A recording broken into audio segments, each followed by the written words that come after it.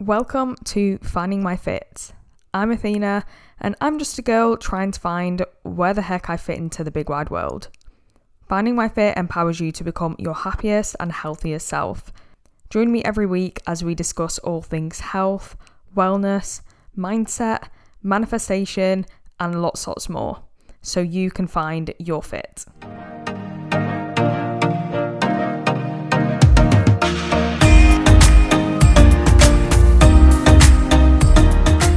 Hi everybody and welcome back to the podcast Finding My Fit. So in today's episode I wanted to cover imposter syndrome.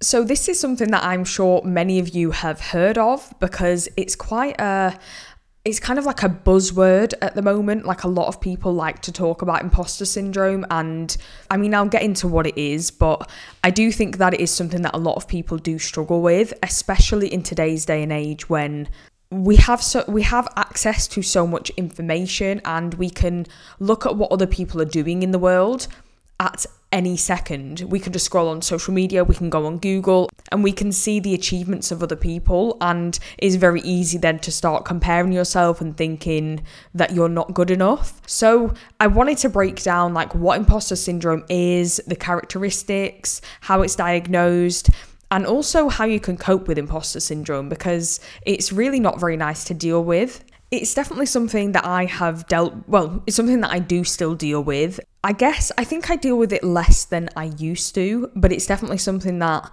it sort of comes and goes for me. Did you just hear my cat meow? I don't know whether the mic would have picked that up, but what?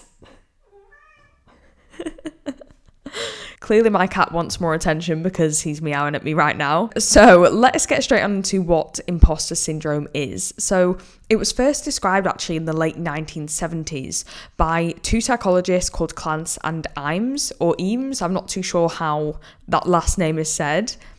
But it's basically the internal belief and the feelings that you're not good enough. And it involves the feelings of insecurity and worry that you're not as competent at something than other people think you are, or than others perceive you to be. It's very much connected to like a perfectionist kind of mindset. You worry that even if you are perfect at something, it's actually just like a fluke, or you've somehow managed to fake your way through life in a way. You're convinced that your success is because of chance rather than your ability and your achievements. And you kind of like downplay your achievements. Sometimes people get this feeling that they're going to be exposed, or they're going to be like found out to be not as good as people first thought they were. You think that you've got to the point where you are in life because of luck, as opposed to because you're actually talented and good at something. And imposter syndrome can be experienced by anybody and everybody. It's commonly found in high achieving people. It's found mainly in very, very intelligent people, but anybody can experience it, and you can have it based on anything. As in, it doesn't have to be academic related. It could be, something creative. It could be being sociable. It can be kind of anything. It doesn't have to be, oh, people think I'm good at maths, but I'm actually not. It can be anything. And even when you do amazing, if you have imposter syndrome, you're not going to celebrate those successes because you don't feel that you deserve them, and you feel like, like I said, it's just like a chance. It's by luck that you've managed to achieve this thing. And people with imposter syndrome tend to place themselves under a lot of pressure. They have a lot of self-doubt, self-sabotage. They really lack belief in their abilities and their competency. Despite being really successful and achieving things, there's worry, there's fear, anxiety, and there's a focus on failure and overworking to try and sort of overcompensate for this luck that you're experiencing, even though it's not actually luck, but you think it is. And it can actually lead to, a lot of work-related stress, a lot of physical and emotional exhaustion, and it's very, very closely associated with burnout. So how is imposter syndrome diagnosed? Well, according to the DSM-5, which is like this sort of mental health diagnosis, like book, I guess, Around 70% of people will experience imposter syndrome at least once in their lives. And if you answer yes to any of the following questions, you might be suffering with it yourself. So here are the questions that are asked by healthcare professionals or psychiatrists or psychologists who diagnose imposter syndrome. Do you agonize over the smallest mistakes or flaws in your work? Do you attribute your success to luck or outside factors? Are you very sensitive to even constructive criticism? Do you feel like you will inevitably be found out as a phony?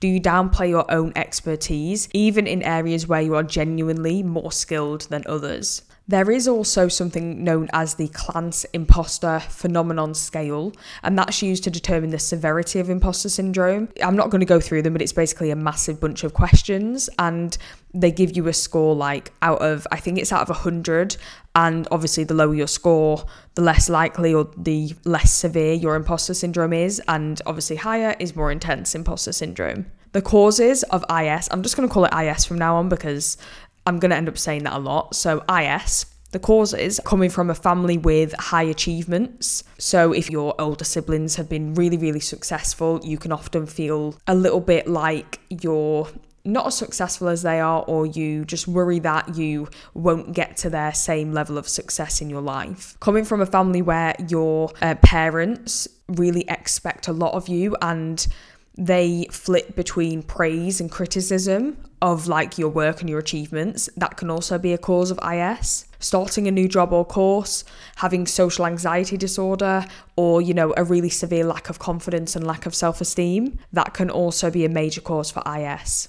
There are a few different types of IS. So there is the perfectionist type, where you're never satisfied, you always feel like your work could be better, and you focus on the flaws and mistakes in your work instead of the strengths and the sort of good points of your work. And you put a lot of pressure on yourself. There is also something known as the superhero type, which I love that name, but that is the feeling of being compelled to push yourself to work as hard as possible because you always feel inadequate. Then there is the expert, which is somebody who is always trying to learn more and they're never satisfied with their level of understanding. They always underestimate their expertise. The next type is natural genius.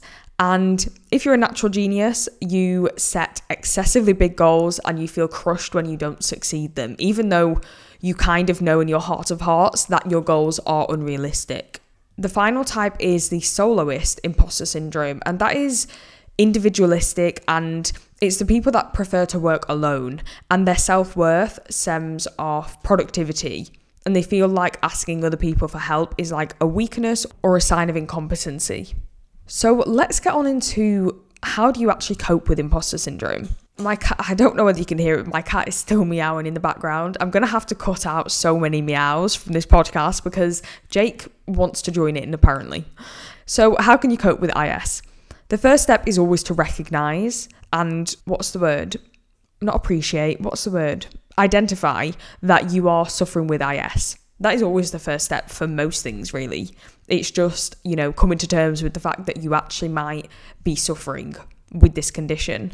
The next step then would be to ask yourself, what beliefs do you hold? Like, why does everything need to be perfect? Why do I seek approval from other people? Is it because of the way you've been brought up? You've always been told that you need to impress other people? Is it because of your anxiety? You feel like you need to go over the top and try and people please all the time? There are so many different reasons why you might hold the beliefs that you do, and they might be at the core of your imposter syndrome. I think then the next step to cope with IS is to really become comfortable with yourself and challenge the thoughts and the beliefs that you hold about you and your abilities. This is probably the longest sort of step because becoming comfortable with yourself, becoming more confident in yourself is something that can take months, if not years. But really focusing on learning to love yourself and appreciating how amazing you are, that can be a really big step to overcome IS. Sharing your thoughts and feelings with other people is also very key to help you address and target your thoughts. Confiding in others can be really great for your mental health, your self-esteem, and you might actually find that you're not alone, and the people around you who seem to have it all and they seem to be really successful, they might also be suffering from IS. It's probably a lot more common than you think. The next step is to focus on how other people are feeling. So put yourself in their shoes. We tend to recognize the qualities and expertise and the abilities of other people around us. We fail to recognize these things in ourselves. We kind of forget about our own abilities. Like I said, it's likely that they probably suffer some form of IS, or they have done in the past. It's very easy in this sort of world to compare yourself to other people, but try and think about things from their perspective.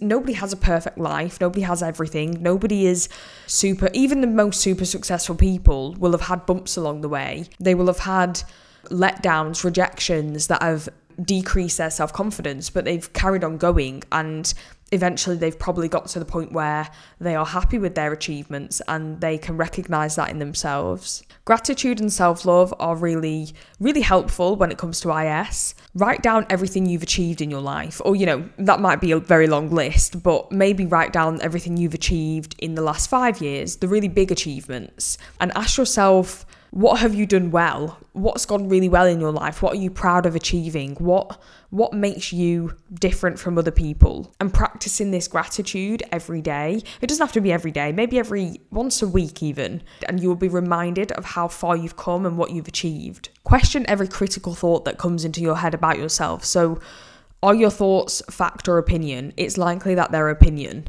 In other words, if you're saying to yourself that you're not good enough, you don't deserve this success, everything's a fluke, those aren't facts. Those are opinions that you have about yourself, and they're probably wrong. So, try and think about every thought you have. Think about, what evidence do I actually have to back up this thought? And if you can't find any evidence, then it's likely it's just an opinion that you've randomly formed about yourself, and it's probably wrong. Try and stop comparing yourself to other people. This is much easier said than done, but, going on social media and looking at everybody else's amazing lives is probably not going to help when you're in a really bad episode of IS.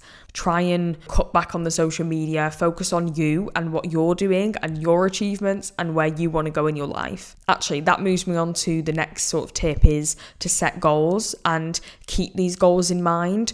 Don't let the imposter syndrome hold you back or, make you downplay your goals. Try and take these leaps. Try and set yourself big goals that are challenging but still achievable. Don't make them really, really unrealistic, as somebody with the natural genius IS subtype would do. You want these to be successful, these goals, so that you do actually achieve them, because that will reinforce the positive things that you've told yourself about your successes and your achievements. Ultimately, we are all prone to feeling these feelings. It's quite natural to compare. It's natural to downplay your achievements. For some reason, it's just sort of the way humans are wired. It's easier to look at the negative side of things as opposed to the positives. But practicing these things that I've just said will really help you to shift your mindset and potentially partially rewire your brain so that you end up focusing on the achievements and the abilities that you have, as opposed to telling yourself that everything's a fluke and it's just chance and you're a phony and you're an imposter, because those things aren't true. Don't overlook your successes. I really hope this episode was helpful, and if you are suffering with IS, you're not alone. It is tough to deal with, it definitely is, but there are things that you can do to overcome it. I have mentioned a few of them in this podcast, and if it's really severe and it's stopping you from doing things, I suggest, getting some professional help, seeing a therapist, seeing a counsellor, and letting them guide you through some of the best exercises to try and overcome your IS. If you enjoyed this episode and it was helpful, I'd love for you to leave me a 5-star review on Apple and Spotify. Connect with me on Instagram at Finding My Fit Podcast, and let me know if there's anything you'd like me to cover in the future. Just let me know on Instagram, DM me over there. I will see you guys in the next episode.